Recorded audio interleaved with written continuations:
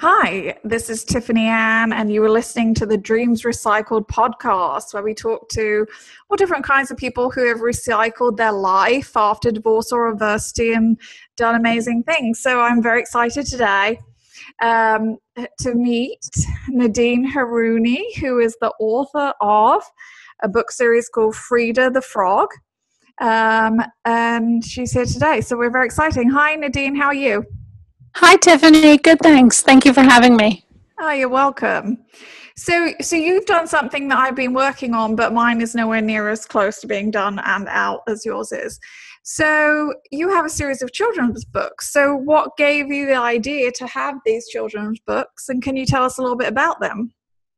Oh, sure. I had actually, when I was going through my own divorce, I noticed that there were not really a plethora of children's books out there that were addressing the subject of divorce. Mm-hmm. I had actually I'd written a draft of my first book, which is called Frida the Frog Gets a Divorce. Ironically, I wrote the draft in 1998, well before I was married, well before I was divorced. My mom is Frida. She's the original Frida. She had gotten divorced. So I thought it was kind of a cute story. I had always been a writer. I had taken a writing and illustrating children's book course at the time at a local college, and I just never got it published. So now fast forward to that many years later, when I was going through my own divorce and I was looking for books written on a kid's level talking about divorce, and there really was not much. So that kind of motivated me to really want to get this book published. And then I realized that there were, based on feedback I was getting, there really were not a lot of books that were just tackling either difficult family situations such as divorce or life issues. So I decided to turn this into a series. And after the first book came out, each book has a separate focus, but has its own, it is a continuation of the next. So it seemed kind of like the logical next step that Frida, after being divorced, might sometime later get remarried and meet somebody else who had another a tadpole or child. So hence this follow-up. So the first book is Frida Gets Divorced, and what's the title of your second book? The first book is Frida the Frog Gets a Divorce. The title of the second book is Frida the Frog and Her New Blue Family, and it's addressing thank you, it's addressing not just step families, but and the issues that go along with that, but also the many types of blended families out there, whether it's mixed race, mixed religion, mixed ethnicity. Since that's so common today, I just wanted to kind of help kids that were reading it recognize that their family might look different than some of their friends, but that their family's just as special nonetheless. Well, and it's a sign of the times. I mean, I literally this morning I just posted a video about the statistics of single parent families, and I don't know if you know these, you probably do, but 50% of children in America will at some point before they're 18 be part of a single parent family, and which means actually on a current basis 25% of all children in America at any given time are in a single parent family. And so what you're doing is brilliant, because it really is, there is no norm family anymore. The norm is anything and everything, and it should be, right? This is the reality of the world we live in. That's true. And it's interesting because my son, for whatever reason, at the time that I got separated, he happened to have several friends whose parents were divorced or going through a divorce. But my daughter, who's younger, she has had no friends, no close friends whose parents have gotten divorced, which, based on the statistics you're indicating, is just amazing to me. So she has found comfort in reading my books, because especially when she was younger, because she felt like she was the only one out there, which obviously you and I both know is not the case. Yeah, because it's also, I've noticed it's to do with a cycle. So I noticed that when I got divorced, I feel like I was the first person ever to get divorced, Nadine. Probably not. But, right. I was in that kind of situation where all our social group, everybody was divorced. I mean, everybody was married. Nobody was divorced. And as I told you earlier, we separated in 2010. However, if you ask me that today, I would say the majority of my friends are also now divorced. And Wow. I don't know if it's an age thing or a cycle thing or an empty nest thing or what it is, but I think statistically most people divorce the first time after you've married 8.5 years. So I don't know if it was just like we haven't got to that 8.5 half of it. Right. But it's such a good idea for a book, because it really is exactly what is needed in today's society. There, and even I think it's a good thing to include the different kinds of races, the different kinds of religion. There is no norm anymore, and I see it amongst my kids' friends that there's a lot of blended families, a lot of mixed families, a lot of families that you can't even tell who's children half the time, because it's like mine, right? That's true. So you also are a child of divorce, right? You said Frida got divorced. So how do you think it is for children nowadays compared to you when you were a child getting divorced? Do you think that it's got worse or better for children nowadays? Well, it's different. It was different for me personally because I was already in my 20s when my parents got divorced. So I was already on my own, a little bit of a different situation. I think a lot of kids, I guess it's probably the same then and now. A lot of kids just feel when they're getting divorced, especially if they have no other friends going through it, that they're all alone and that none of their friends would understand, which is why with the first book, it's designed to comfort the kids. It's also, if their friends read the book, help them have a better sense of understanding what their friends might go through. And I've heard feedback from therapists, child therapists, school psychologists who have actually used the book as a tool, as well as several parents who've used the book as a tool to sort of introduce the subject of divorce to their kids because they weren't exactly sure how to broach the subject. So I think it's important for kids to feel that they're not alone, whether it's books like mine, whether it's having a child therapist, supportive parents, teachers that they can speak to. So it's kind of encouraging kids to just speak to people that they feel comfortable with. No, I absolutely agree. It's very important.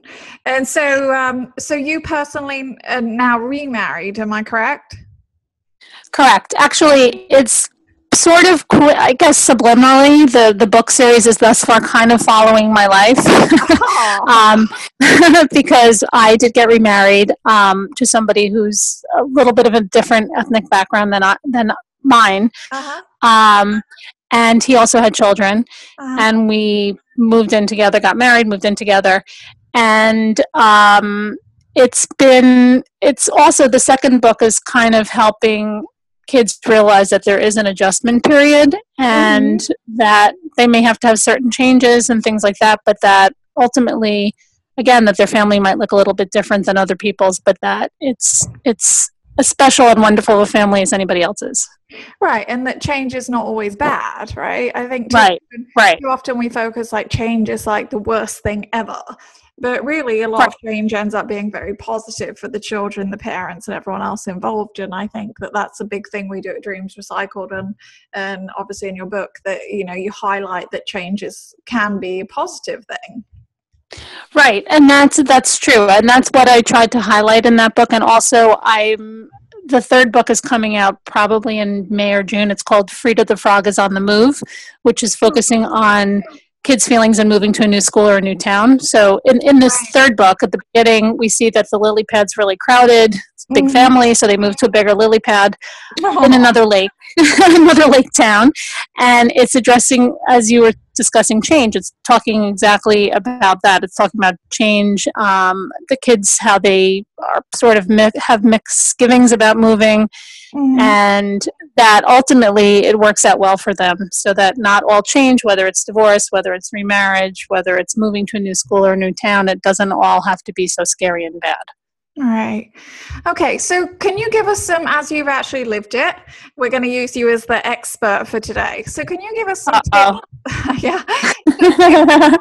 how to blend families? Because we get asked a lot. We mostly deal with actually divorce and going through it. But obviously a big part of the divorce is then going on to have relationships with other people and get remarried and maybe even have more children, etc. So what would your advice be to people listening? Like, what can they do to help their children deal with that kind of change? Well, personally, I feel that, and obviously I'm not an expert and I'm only speaking from my own experience, but it's important to not force the relationship. That's first of all. We were very lucky in that it was very natural in terms of my relationship with my husband's kids and his relationship with my kids. My kids were much younger than his daughters, so they were very, very accepting of having him from the get-go. And he became a parental figure without stepping on the toes of their dad and trying to replace him. And in the same vein, my stepdaughters were older. I wasn't coming in and looking to replace their mom. They have a wonderful mom and they're very close with their mom. So as they were older and didn't really need so much, as much guidance, I guess, as my kids did, I became more of a friend to them, and we became very close. And aside from being their stepmom, I feel that we're very close friends. And and I didn't try to, again, do too much too soon. It just kind of let the relationship. We both did. We let our relationships with our respective kids evolve naturally. No, and that's great advice, right? Because they do, most of our children, obviously, they do have other parents. They don't need a replacement parent, like you said, whether it's a friend, whether it's, I always try and think of a new word for it and I never can. The friend mom or the friend dad, I don't know. Right. I actually did an interview with somebody else recently, and they said that they referred to their stepkids as that they're bonus children. Yeah. And that they're the bonus parent. I said that's a nice way of putting it, I guess. Yeah, no, it's true. It's true, because they don't need another mom or another dad, but they definitely, to build a healthy relationship with your stepchildren is no doubt very, very important. And it's important for the relationship too, because, I'm sure and I know people who, when they've blended their families, it's become really, really difficult because the children and the parents don't get along. That's true. And I also think we both try to spend alone time and separate time with all of the kids, and don't differentiate between my kids and your kids. They're our kids, and we don't make anybody feel that they're second-class citizens, so to speak. They're all special. They're all equally as important. They're all both our kids, and they've grown to love each other really like natural siblings. Oh, well, that's lovely. You are a divorce success story, and we love that. That's what people. Luckily. Yeah, because it's hopeful, right? I think everybody during their divorce, they're like racked with this kind of like horrible, like, will I ever love again? Will I marry again?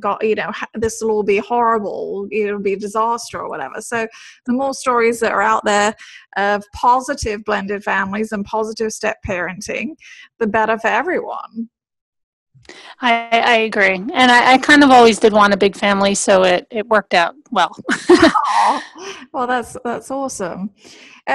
So, like, let's say you were having a child who's having, and I don't know if this is in your book, but just as a parent of divorce, did you ever have any trouble or any tips for people who, I call it the kid shuffle, the children going back and forth between the parents, right? We talk about change and being unsettled. Do you have any tips on how to make that kind of transition easier?